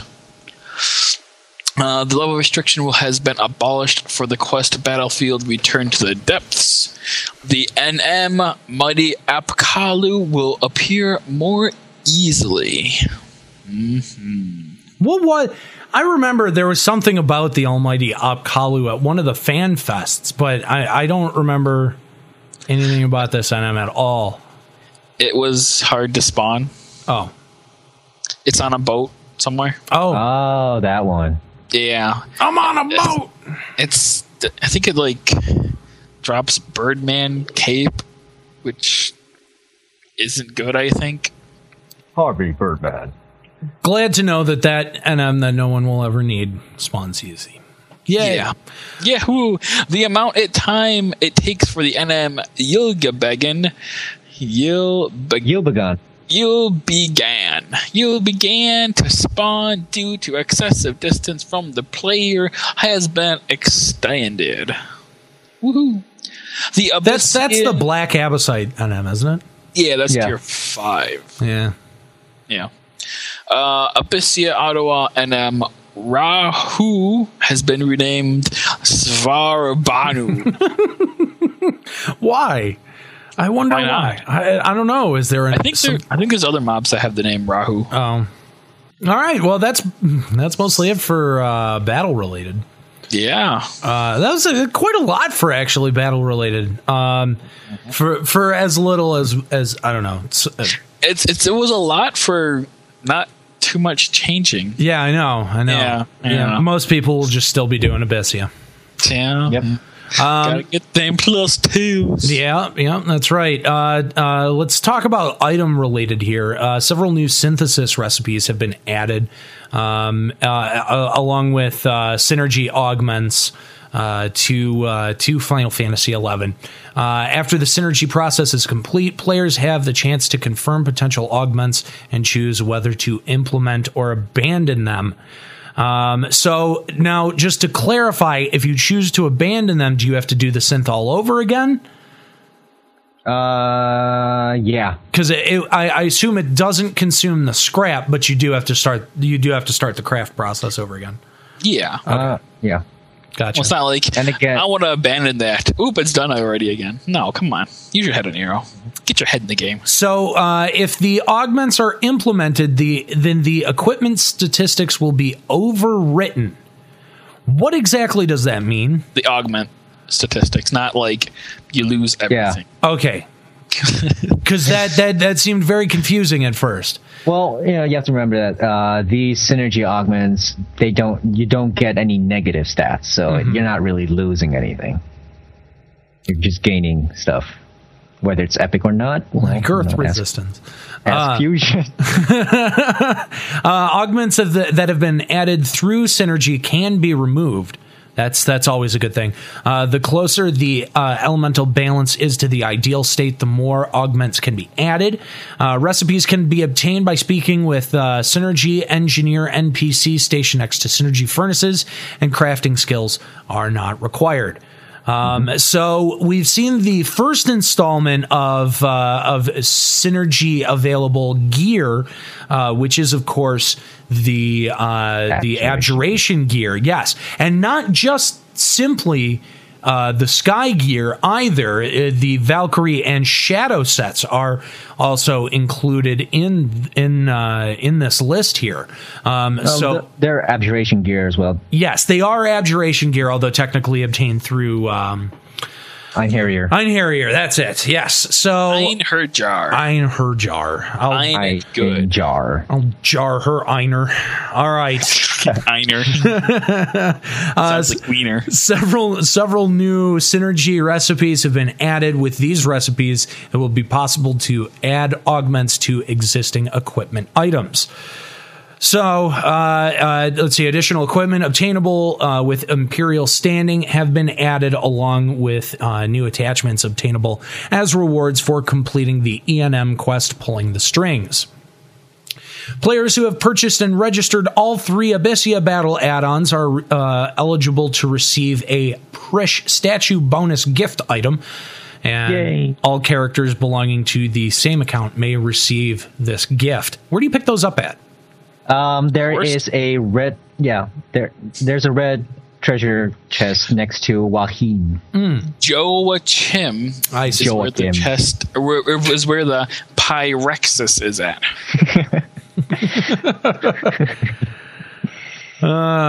Additional equipments. God, why did I let you on this show? I still ask. I think you copied that sentence. I what? Well, Juxta made the outliner. He double. Yeah, you did. You screwed it up. Way to go. Of course I did it. Well, actually, getting back to that, I think the new attachment obtainable as rewards, I think those are those new automaton attachments we were talking about earlier. Guys, I think we have missed the most important update of all, and that is that the Goblin Firework Vendor NPC Kindlix and Pyropox have set up shop in Port Juno at J7. Oh, snap. The most... Yeah, I know, right? We gotta go get... I'm going right now. Fireworks, dude. Like... How did I miss this? Yeah, where's G6? Pew pew indeed. You know who would have? Where's Eridon? Yeah, exactly. I was just gonna say that Eridon would have loved that update. The following items can now be kept in stacks of 12. This is pretty cool. Glavoid shells, Chloris buds, Bararius helms, Kerbos gems. Fistule discharge, Kukulkan fang, Chukwa's egg, Mangal's necklet, Marvin's palgay, Pallage, whatever. Chasmic's stinger, Rasknovik's vine, Baka's wing, Sulby's horn. God, this is so long. Come on. Habit. There you go. Keisha's Pamama. Bananas. Pamama. It's like a banana, but a pamanam. Mikey's Nugget, Balor's Skull, Liji's Lantern, It's a Popple Scale, Ladashi Fang, Sobek Skin, Kareem Corin Lantern, Buckus Wing, Sedna's Tusk, and Manny Gordo Tusk. Those a lot of the Empyrean weapon, items, the Empyrean weapon trial items. No, what's a Manny Gordo Tusk though? I don't know what a Manny Gordo is. That's what the tigers around Anshircare for the tiger name in El Tepa. He's surrounded by tigers called Manny Gordo.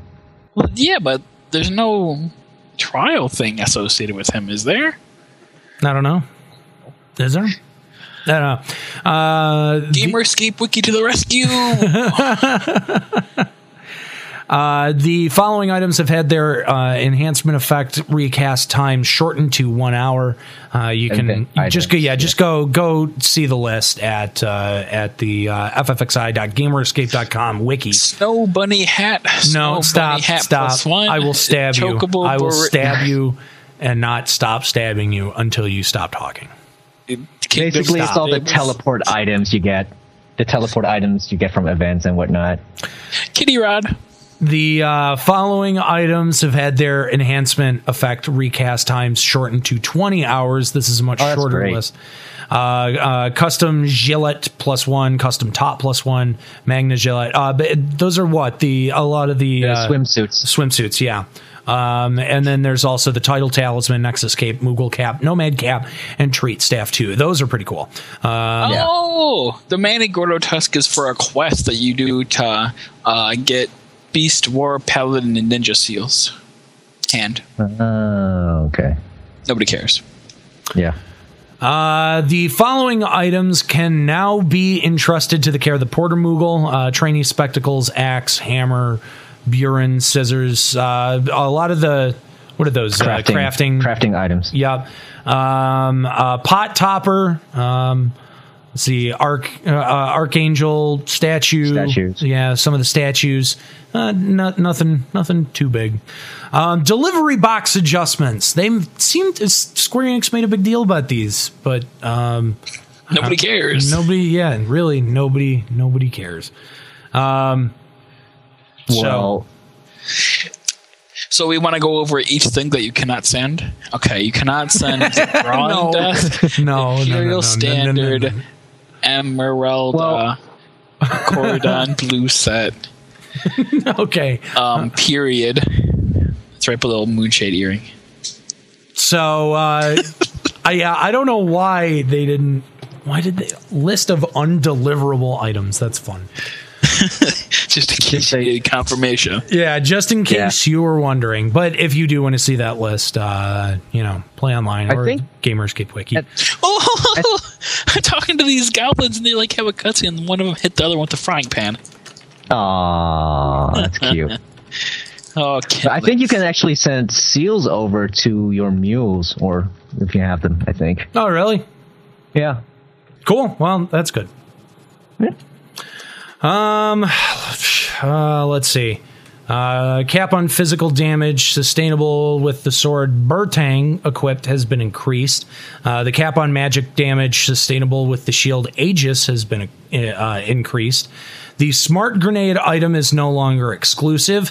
The graphics and icons for Greatsword, Cardia Fossur, and +1 have been changed. The footgear for Ace's Sabatons have been renamed to Ace's Leggings, which screwed up all of my macros for a minute. Help messages for the following Magian trial have been adjusted. And if you want to know, we will tell you right now. No, we won't. Oh, never mind. We will not tell you right now. No. Why would we? We really don't need to. If you really want to see staff +2. If you really want staff +2. God, I hate you. You're fired. You are fired. You can't fire me. I don't make anything. You don't do anything either. Fishing has gotten a significant update. Fishing this game? There is fishing in this game. I'll be damned. Does anyone fish here? Really? I don't. No, I don't either. I used to, but... All right. I'm just going to get through this as quickly as possible. New phishing messages. Messages displayed upon getting a bite will indicate the size and type of your potential catch. Small fish, something caught the hook. Large fish, something caught the hook with 3 exclamation points. That is apparently something that you should look out for. Non-fish targets, you feel something pulling at your line, and monsters, something clamps onto your line ferociously. Critical bites. Players with fishing skills surpassing the rank of their target will register a critical bite and be rewarded with advanced knowledge as to the identity of their prey. Example, when scoring a critical bite against a black soul. Something caught in the hook, and then it'll say, your keen angler senses tell you that this is the pull of a black soul. Holy black souls, Batman. Scoring a critical bite will also slow the target's stamina recovery in the event of improper reeling, allowing players to reel in lower level fish with greater ease. We will also be implementing the next stage of efficiency and tweaks and refinements to the fishing system code itself, a process which began in the last patch with the goal of allowing for a greater range of adjustment in the future. We will continue to monitor game balance and adjust the system as necessary. God, I wish they would put some of the same effort that they're putting in the fishing system into some kind of, I don't know, new crazy NM system. Furthermore, we intend to preserve the time-dependent mini-game nature of fishing system and make balance tweaks and adjustments accordingly. We are also aware of the significant outstanding issues with RMT abuse and difficulty imbalances related to player systems, environments, and we will continue working towards a viable solution. So that's the official announcement and where fishing is going in the foreseeable future. It's good to know that we have a definite outline of what we're getting for fishing in upcoming updates to Final Fantasy XI. Fishing. Thank you for your patience and understanding. Nowhere. Signet effect durations have been increased by 3 hours across the board. The maximum possible duration remains unchanged at 15 hours. Cool. Yeah, Yay. Definitely cool. When conducting currency exchanges, either at the NPC Ulgrid in Ottergan Whitegate or Awahin in Nashmau, players may now specify the imperial coin of their choice as well as the quantity desired. Boy, that would have made the Wallara turban thing a whole... Wow. It took that long? That long? Really? They just now got to like the little bottom of their little suggestion box. Like, oh, that would be a cool idea. We should add that. And then it's like they finally hit along with the suggestion and at the bottom of the suggestion box to fix the suggestion box. The text command block help has been added. For Juxta.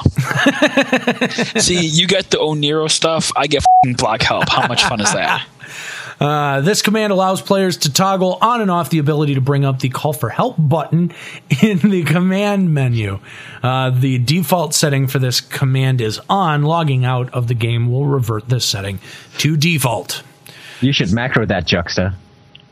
Yeah, it's macroed to all my hasting. The active command window may be hidden and the radar displayed by pressing the triangle button or plus key during battle. So that's good. I actually like that. Because people always tell me, oh, Juxta, go pull the mob southeast. I'm like, which way southeast? Is that the way I never thought about that. Okay, no, that actually, okay, I could see how that would be useful, I guess. This is an interesting change right here. Not something that I'm necessarily a fan of. The font used to display characters' names above their head has been changed on the Windows and Xbox 360 versions of the game. Yeah, well, go play PS2. It's hideous. Yeah, it's not hideous. It is hideous. The only thing they need to change is what writing people known as like kerning or whatever, like the spacing of the letters. That's all it needs to be fixed. Is that? That does it is that the spacing. That's the only thing. Yeah. Aside from that, I like the font. I'm approved. Fine. Juxta approved. Stamp 100%. There have been quite a bit of resolved issues, probably because Square Enix has been waiting to resolve issues during patches. So if you want a full list of the resolved issues from this patch, we will tell you right now. No, we won't. Issue wearing choosing give up chocobo raising while a chocobo is still This is why we're not talking about it, because it's talking about the give up chocobo raising command. If you're interested, playonline.com or ffxi.gamerescape.com. How will we know when the NM's phantasmal puck slow spawn rate during Besiege will occur for to level 7 Savage's Mamul? Ja. Okay. I don't even. What did you just say? You heard what I said. No. I heard words, but nothing to connect the words. The answer to each other. 42. There is no letters connect words together with spaces. Spaces is the glue which makes English go moo.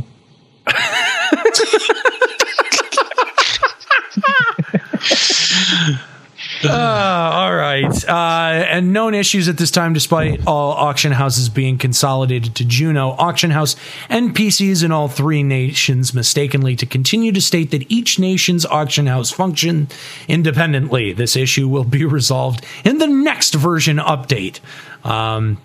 The proposed ATMA interface improvement allowing players to save their favorite ATMA configurations has been delayed to a future version update due to development complications. How complicated can a menu be?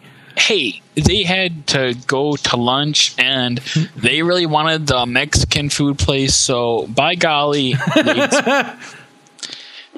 they fixed an issue with the help message for Mercutio Pole, which mistakenly read occasionally attacks 2 to 4 times instead of attacks 2 to 5 times. I'm glad that they fixed that. I was worried. Yeah, because I was counting extra attacks. Yeah, on a weapon that I don't have. So was I. And they wanted Mexican.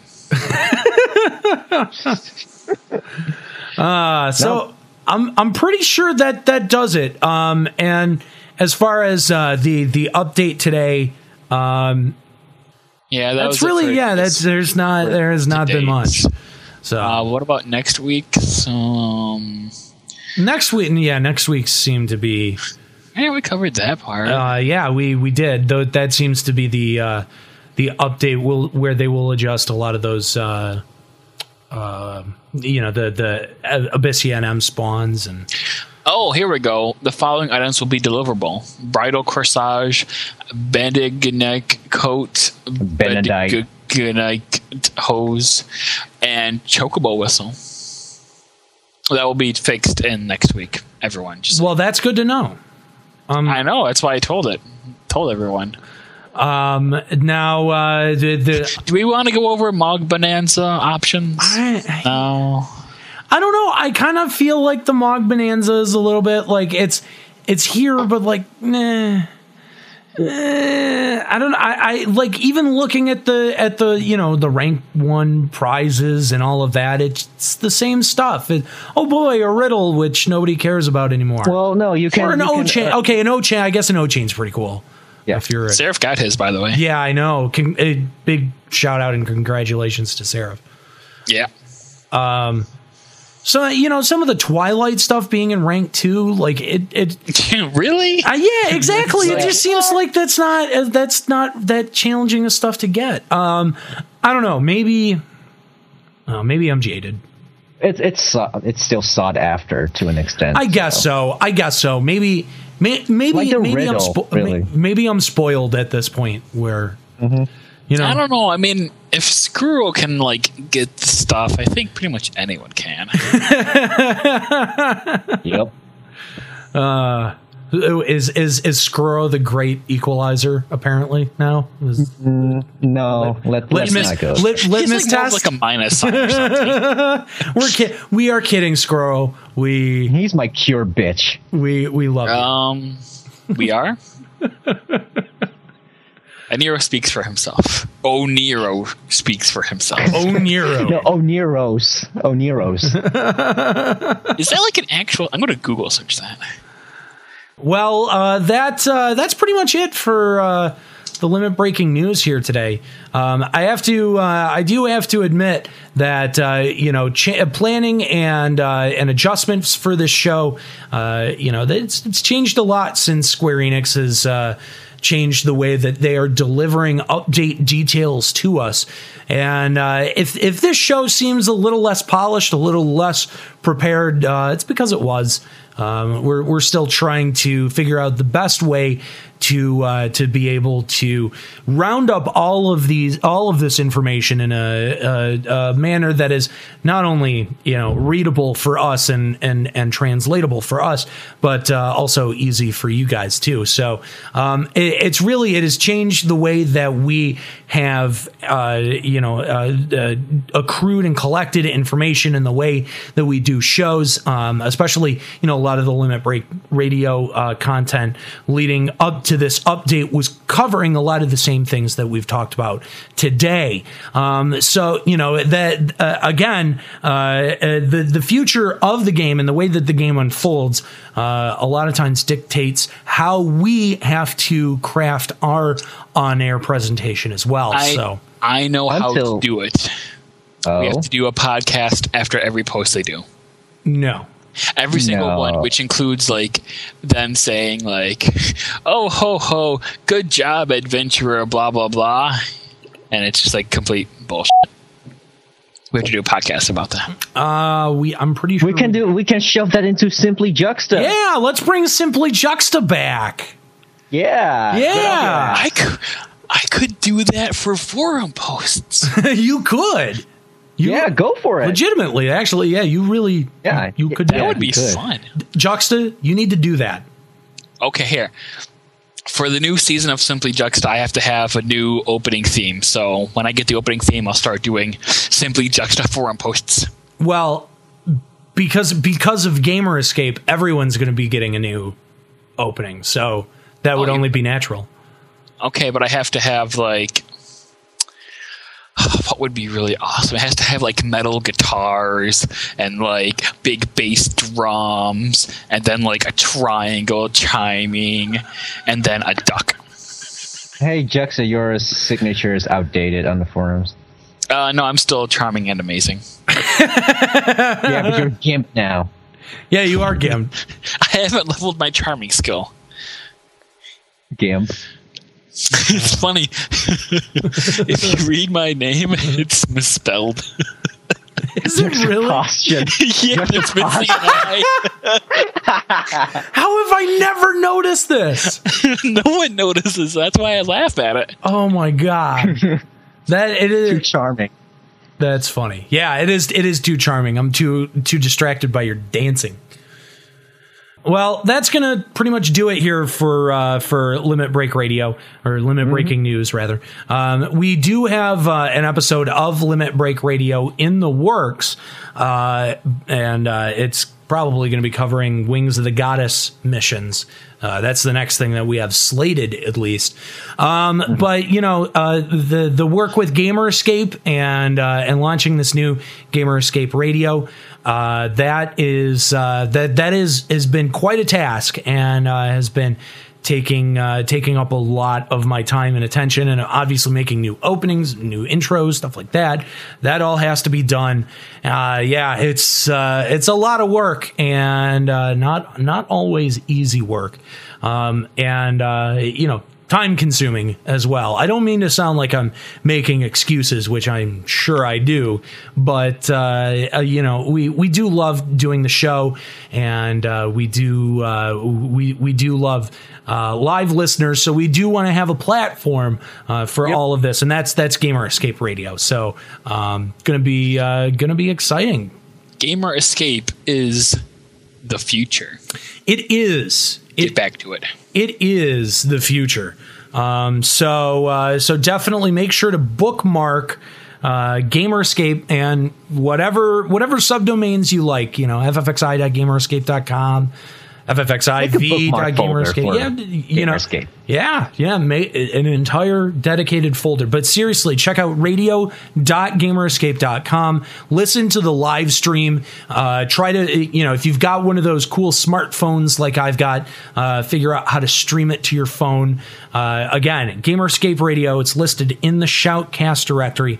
And check out the website, gamerescape.com. That's going to do it for this edition of Limit Breaking News. I'm Aniero. Juxta, keep listening. Oh, God. Why? Wait, you have to say Aniero. You're Aniero. Keep listening. Aniero. If you change your name to Aniero, then they can't deny you your proper e-credit. Yeah? Which means I'm going to have to transfer to another server and make another with Aniero and make sure that I can change. Yeah, that would be a project. But I'm sure at some point we'll see somebody running around with the name Aniero, like Manero. BRB character. I must say my influence in the Final Fantasy XI world is huge. It is confirmed with the Aniero set. I'm going to take credit for it. Sure. Keep telling yourself that. I will, because that's what gets me up out of bed in the morning. Aniero has a whole bunch of gear. I made the blockade or block help button. I mean, I know, right? We are shaping the very fabric of Vana'diel. Getting shit done. Anyway, thanks for joining us for Limit Breaking News. I'm Aniero. Keep listening.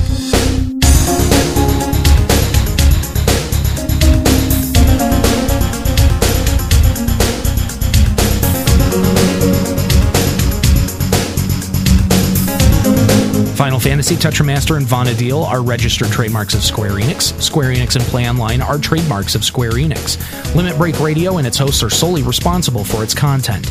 The Limit Break Radio network is licensed under a Creative Commons Attribution Share-alike United States license. For more information on Creative Commons licenses, visit creativecommons.org.